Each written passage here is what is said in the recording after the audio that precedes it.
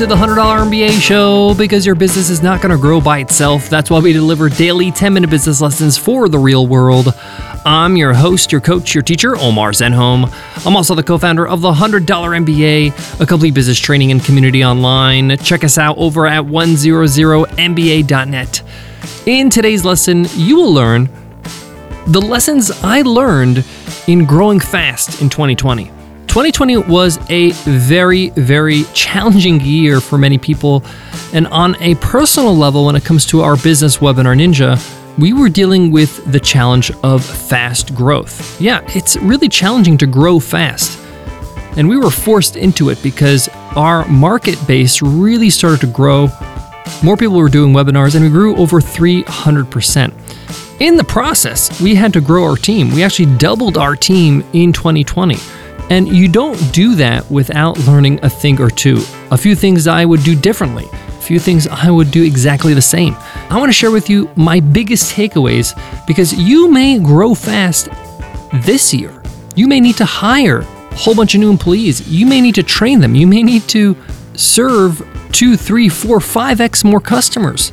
How do you handle that with grace and in a way that doesn't affect your business or your team in a drastic way? We'll also discuss, how does this all happen? Sometimes it's totally out of your control. We all think that our business and the growth of our business is totally in our control, and this is what we're working towards. Sometimes it happens and it catches you by surprise. And if you're not prepared, you unfortunately lose out on some big opportunities. So I want to share with you all of that and more in today's lesson. So let's get into it. Let's get down to business.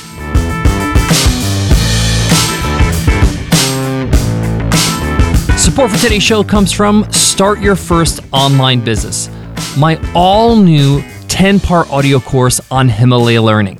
This is a course that's going to get you from 0 to 1. It's going to get you from thinking about your business to actually launching that business, getting it out of your head and into the real world. We cover things like validating your idea, creating your first product, pricing it, marketing it, financing your business, even creating your business website, and more. Check it out at himalaya.com/MBA and use code MBA to get a 14-day free trial. Again, that's himalaya.com/MBA, promo code MBA. I want to start this episode by saying this is not about me beating on my chest and saying, look at me, look at our company, we grew this much. I'm actually going to be quite vulnerable and share a lot of some mishaps that happened in the year because of this growth. And just for context, we didn't start Webinar Ninja yesterday. We will be in business for 7 years come April. So it almost took nearly 6 years to hit this crazy rapid growth. So we're definitely not an overnight success. We've been trying to prepare for this for some time, and I want to share with you how it all worked out in 2020. Now, up to this point, before 2020, we've had steady growth. So it's very predictable about how many resources we need in terms of customer support or developers, or if we need to spend more money on advertising. All that was kind of predictable. But there will be a time in your business where you'll have drastic growth because of an event. For us, it was COVID, but it could be something different for your business. Forbes might mention you in an article, and that will give you incredible traffic. A random influencer or celebrity might use your product or buy your product and mention it on social. This is actually more common than you think. A big brand or a big business with a following might use your product and mention it on their blog. This has happened to us before as well. So you might have these spikes that lead to tremendous growth for a period of time. So these events, these spikes, are unpredictable. You don't know when this is going to happen. So how can you prepare? Well, you can prepare to some extent. So one lesson I learned, something that really prepared us, was that in our business, we create something called standard operating procedures, SOPs. And this basically is documenting every single task that we do in our business. We are really, really anal about this. I know this sounds really, really strict, but to the point where we have a procedure for answering emails on support, for publishing podcast episodes. We have a procedure for every single thing in our business. And the reason why we do this is so that if we ever hire somebody, training that person to do a task is not going to be super, super hard. It actually is like self-study. They can do it on their own. It also allows other people on the team to pick up a task if they need to help out by just following the SOP. So I highly recommend that you start creating standard operating procedures for every little task in your business. And you could start with one department like support. There are tons of questions that get repeated day in and day out. How do I reset my password? Can I get a refund? What's your refund policy? Do you accept American Express? All these questions get asked over and over for many businesses, and you can create standard replies. Now, they don't have to reply word for word, whoever uses this SOP, but the point here is that they have a source of truth somewhere they can go. Now, what does this have to do with growth? Well, if you have an explosion of growth and all of a sudden you have all these support tickets in your queue and you're like, whoa, I don't have enough agents. In fact, I'm the one who's answering all support tickets. Well, what you can do is, one, obviously you can put a job post and start hiring, but you still need to train them. You still need some onboarding. It's going to take a couple weeks. But in the meantime, you can ask the rest of your team members to jump in, or you can get a freelancer really quickly to answer at least the SOP questions that are in your queue. And immediately that alleviates a lot of the stress and the problem of long wait times for support. So SOPs, huge thing that helped us. One thing that we were not prepared for was how quickly we had to hire. In 2020, we hired 11 new full-time hires. Some of these hires were repeat hires, meaning that we hired for this position before, like customer support agents. So that was pretty easy to do because we had a job post set to go. We knew exactly where to post it. We had a whole system for application and interviewing. But some hires were brand new positions. That was a brand new job post. So one of the things we didn't do that we should have done was write out the job descriptions for the next positions you want to hire. So we had a list of positions that, okay, these are the next hires we want to make. These are the new positions we want to fill. We had that in place. But we didn't take it a step further and have those job descriptions really fleshed out, understand exactly who we're looking for and what we want them to do. Because what happened is that, oh man, we need this person and this person and this person to meet this growth and to really capitalize on this opportunity of all this traffic that's coming our way. So we had to spend a lot of time on saying, okay, we need to really flesh out who we're looking for so we can find the right candidates, so we can make the right hire quickly. So if I had to do it again, I would definitely have those job descriptions all ready to go. Even though you're not hiring now, it's good to have them in a bank, in your Google Drive. So when it's time to hire, if you have to hire, you can easily post that job description all set to go. One thing that we did do that was really effective that I would recommend, especially if you are growing rapidly and you need to make more than one hire for one position, you want to hire multiple developers, multiple support agents, whatever it is, hire more than you need. Okay, you need to see the first 3 months of your employees' time with you as an extended interview. It's going to take you far longer to go through, a month-long, screening and interview process than to say, hey, they fulfill the qualifications through the screening process, through the application. We go through a couple interviews and everything checks out with references, we hire. So this is a lot faster turnaround. This is like a week, maybe even 5 days. And then you basically, in your contract, say your first 90 days, your first 3 months is a chance for us to get to know each other, for you to see if you want to stay with us, and for us to know if you're a good fit for the position.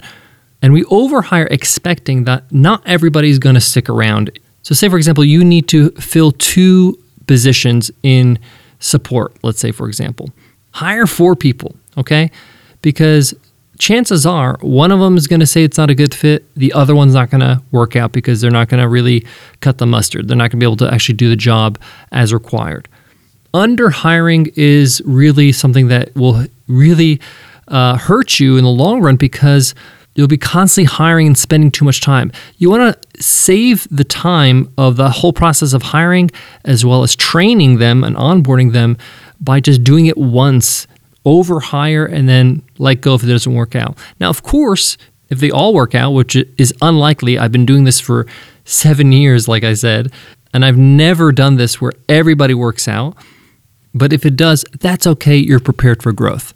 Another thing I learned is that when you are growing fast, if you're getting a lot of traffic to your site, a lot of traffic to your tool, a lot of traffic to your product, this is going to put a lot of toll on your servers.